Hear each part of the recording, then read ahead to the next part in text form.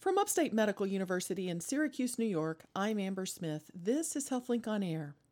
Why would a person opt to eat a plant-based diet? What benefits and what limitations would they face? With me in the HealthLink on Air studio to explore vegetarian and vegan diets is Upstate registered dietitian nutritionist Maureen Franklin. Welcome back to HealthLink on Air. Thank you. Now let's be clear about the terms I just used. What is the difference between vegetarian and vegan? So vegan is a person who would exclude all animal products. Vegetarian is someone who might include, there's different categories called like lacto-ovo, ovo. So some people might include some dairy, other people might not include any dairy. Then there's the new term flexitarian, which people might include a little fish, maybe some meat once in a while. But the vegan is more primarily all avoidance of any kind of animal products. So the vegan would not have any dairy, but No. would eat mostly Mostly vegetables. what we're Okay. basically talking about more plant-based. So then what does plant-based mean? So plant-based is kind of a new way of thinking in terms of getting people to go more. And the term vegetarian or vegan, I think sometimes scares people or that puts them off a little bit. So I like the new terminology of plant-focused eating. So it's not saying that you have to go strictly vegetarian or you have to go strictly vegan. What it's actually saying is, let's look at your diet and see is there ways that you can get more plant-based in your diet. So we talk about Meatless Monday, so that's kind of leaning towards that, saying, let's go away from meat a little bit more. Let's maybe do a veggie burger, or let's get more beans or lentils into our diet. So the plant focus, I think, is a nicer, easier way of people to saying, oh, okay, I'm just going to try a few more plant-based recipes. I'm going to do this. Maybe I still like a little bit of meat in my thing, but I'll make less. An easy way to think of it is not make the meat the star of your plate. Make it the side dish. All right. So you could have meat occasionally or dairy. You could. But and focus I think a that's lot it. on... And I think that's the thing. It's a plant-based focus for you. If you want to go strictly and you want to do heavy on plant-based, that's a personal choice. If you say, well, every once in a while I like some chicken, I like some fish, again, that's focusing on what can work for you. But the healthy part of it is going more towards that plant-based, because we're seeing all the literature help us look at plant-based as being healthy, heart health, cancer, all the different research that's coming out about it. Now, I read a story in The Economist saying that a quarter of Americans between ages 25 and 34 say they're vegetarian or vegan. Does that sound about right? Do you Sounds see it. And things that I've been reading is more in terms of the whole millennials and in terms of the whole new generation. They're looking at things in a different way than people in other generations look. They're looking at it in terms of carbon footprints. They're looking at it in terms of economics. They're looking at it in terms of their personal preferences of what they feel, what their beliefs are, and do they not want to have any meat. So yes, I think that's probably a very good number.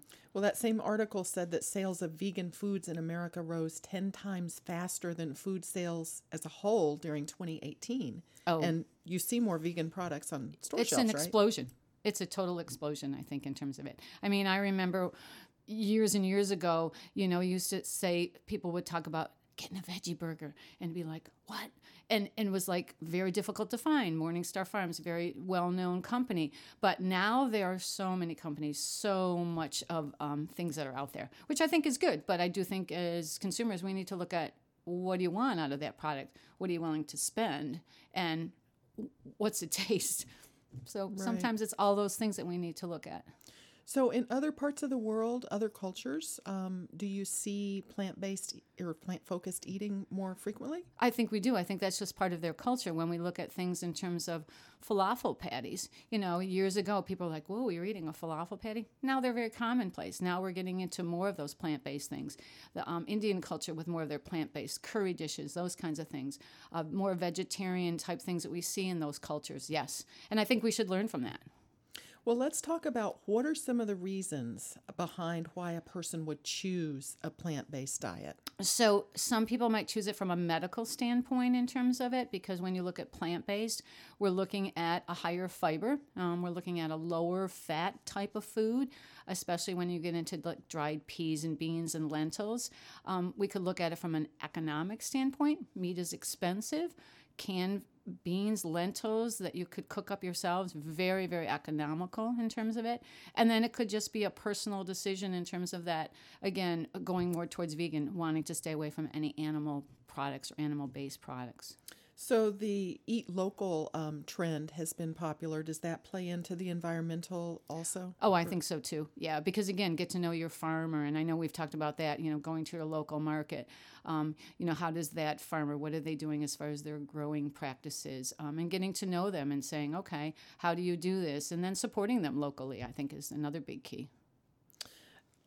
I have heard criticism, though, that some of the foods that are labeled plant-based are highly processed and that makes them not as healthy as they might appear. Right. So when you look at that, again, that's being a consumer. You want to know just because something is labeled glitz and the glitz makes you think that you're getting, my favorite is veggie straws and they're green and they're orange. But when you look at that, what is in them?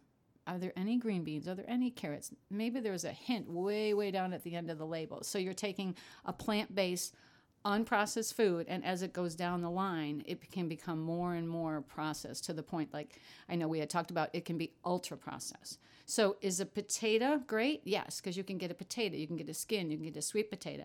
But as you go down the line, what's happening to those potato chips? We don't have the skin on them. They're processed. Salt's added to them. And then that's the thing you have to think about.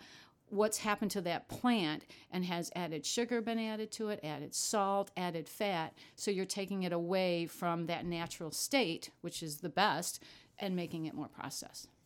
You're listening to Upstate's HealthLink on Air. I'm your host, Amber Smith, and I'm talking with registered dietitian nutritionist Maureen Franklin, and we're talking about the benefits and the limitations of eating a plant-based diet. Now, why would someone on a plant-based diet want to periodically include meat or fish or dairy? Is there something in a plant-based diet that's lacking that you can only get? People on a vegan you have to be very careful in terms of B12. So again, would have to be careful that you don't have a B12 deficiency. But that's again something you would want to check with your doctor. You would want to talk about. So that provides that. A lot of people get concerned about the protein, but your plant-based proteins, they're all out there. Your beans, your lentils, the new surge of, the Beyond Burgers and Impossible Burgers, which are another type of thing, whole nother category. But those are some of the things in terms of that people. And the only other thing is taste preference. Sometimes I love fish. So if I can get fish, I'd rather probably get my lean protein from fish rather than a steak. But again, personal choice in terms of it. Now, I think of plants as being carbohydrate, but can you tell us about what you just said, plant proteins? What is that? So you're right, because plant-based, such as lentils, dried peas, and beans, they're a great combination. They're a carbohydrate source and a protein source.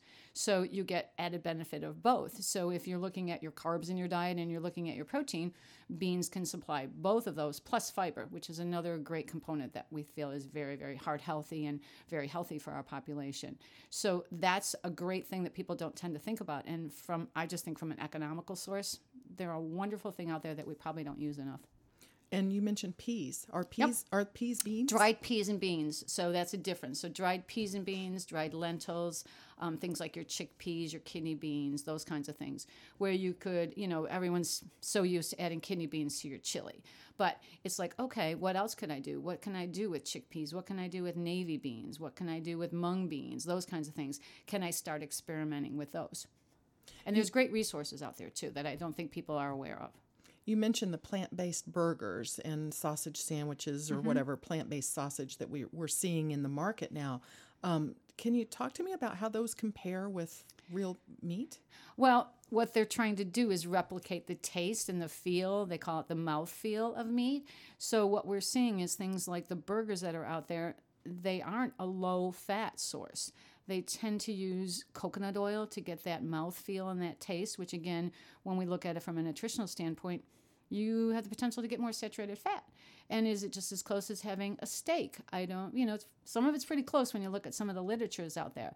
So I caution people, just because, yes, it can be plant-based and they're using those plant-based, but they're still trying to replicate that meat taste and that meat feel. So that's where we're looking at the fat content. And some of them I've looked at, and I know we took some pictures, they've got a good amount of fat content. They do have a good amount of saturated fat content.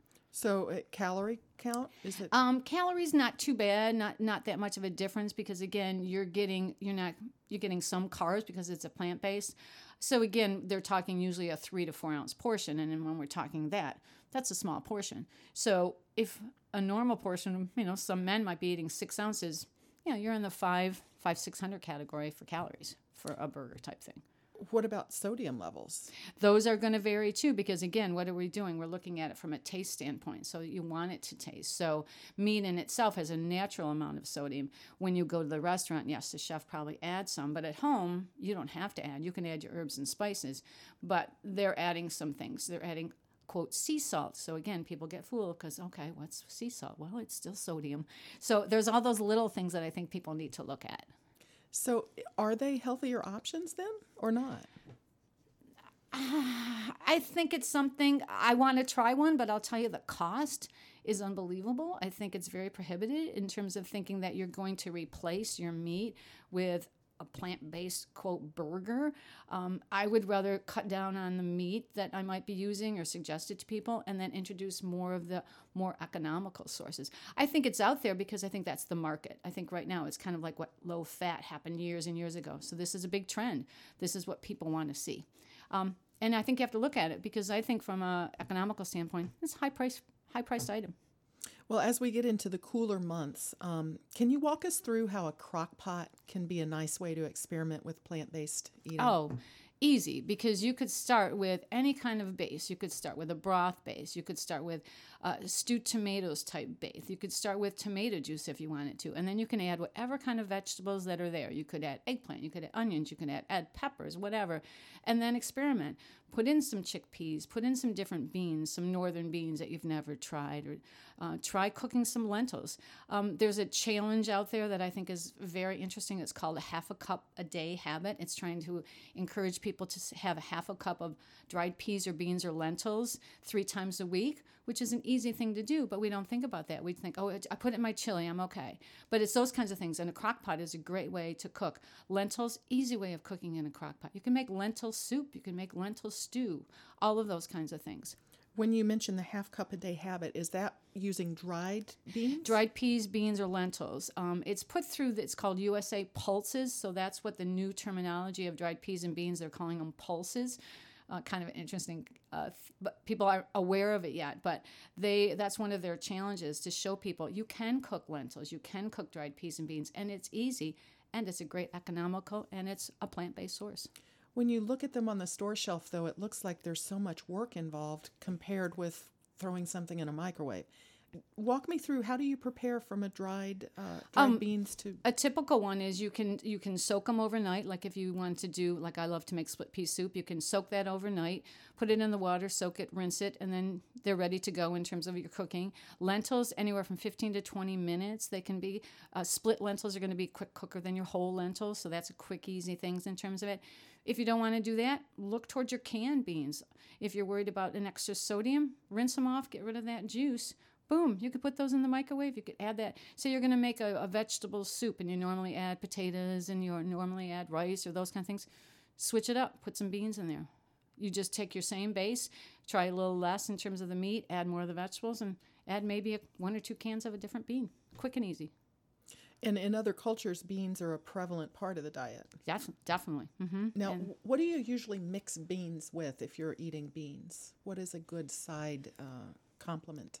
Oh, I think you could mix it with any kind of vegetable in terms of it. Onions, peppers, great. Then maybe you want to mix it with a side dish of maybe some rice or something if you want to. So you're expanding it, so that's your main entree in terms of it. The more you do, you could do different pastas. There's now, there's bean pastas out there now. Again, they're a little expensive. But why not just take your plain, maybe you're just doing some macaroni and you're going to add some beans to it. And you're going to add some onions and peppers and maybe some green beans, some basics things that you have. Now, beans, there's so many different types of them. Do they have different flavors, or do you find that you need to sort of use your own spices for them? I think you need to use your own spices, and I think it's something is the difference with the different dried peas and beans is the consistency. So if you think of the difference between split pea soup, it's more of a probably like a baby food type consistency, which I love. Other people are like, oh, I don't like that. They might like more of the kidney beans, where you're getting more of a texture, you're getting more of a meaty taste in terms of it. So again, that's, I think, a typical, what's your preference in terms of it? So maybe fun to experiment. It's very fun to experiment, and there's so much great information out there. Thank you so much to Maureen Franklin, a registered dietitian nutritionist at Upstate Medical University. I'm Amber Smith for Upstate's podcast and talk show, HealthLink on Air.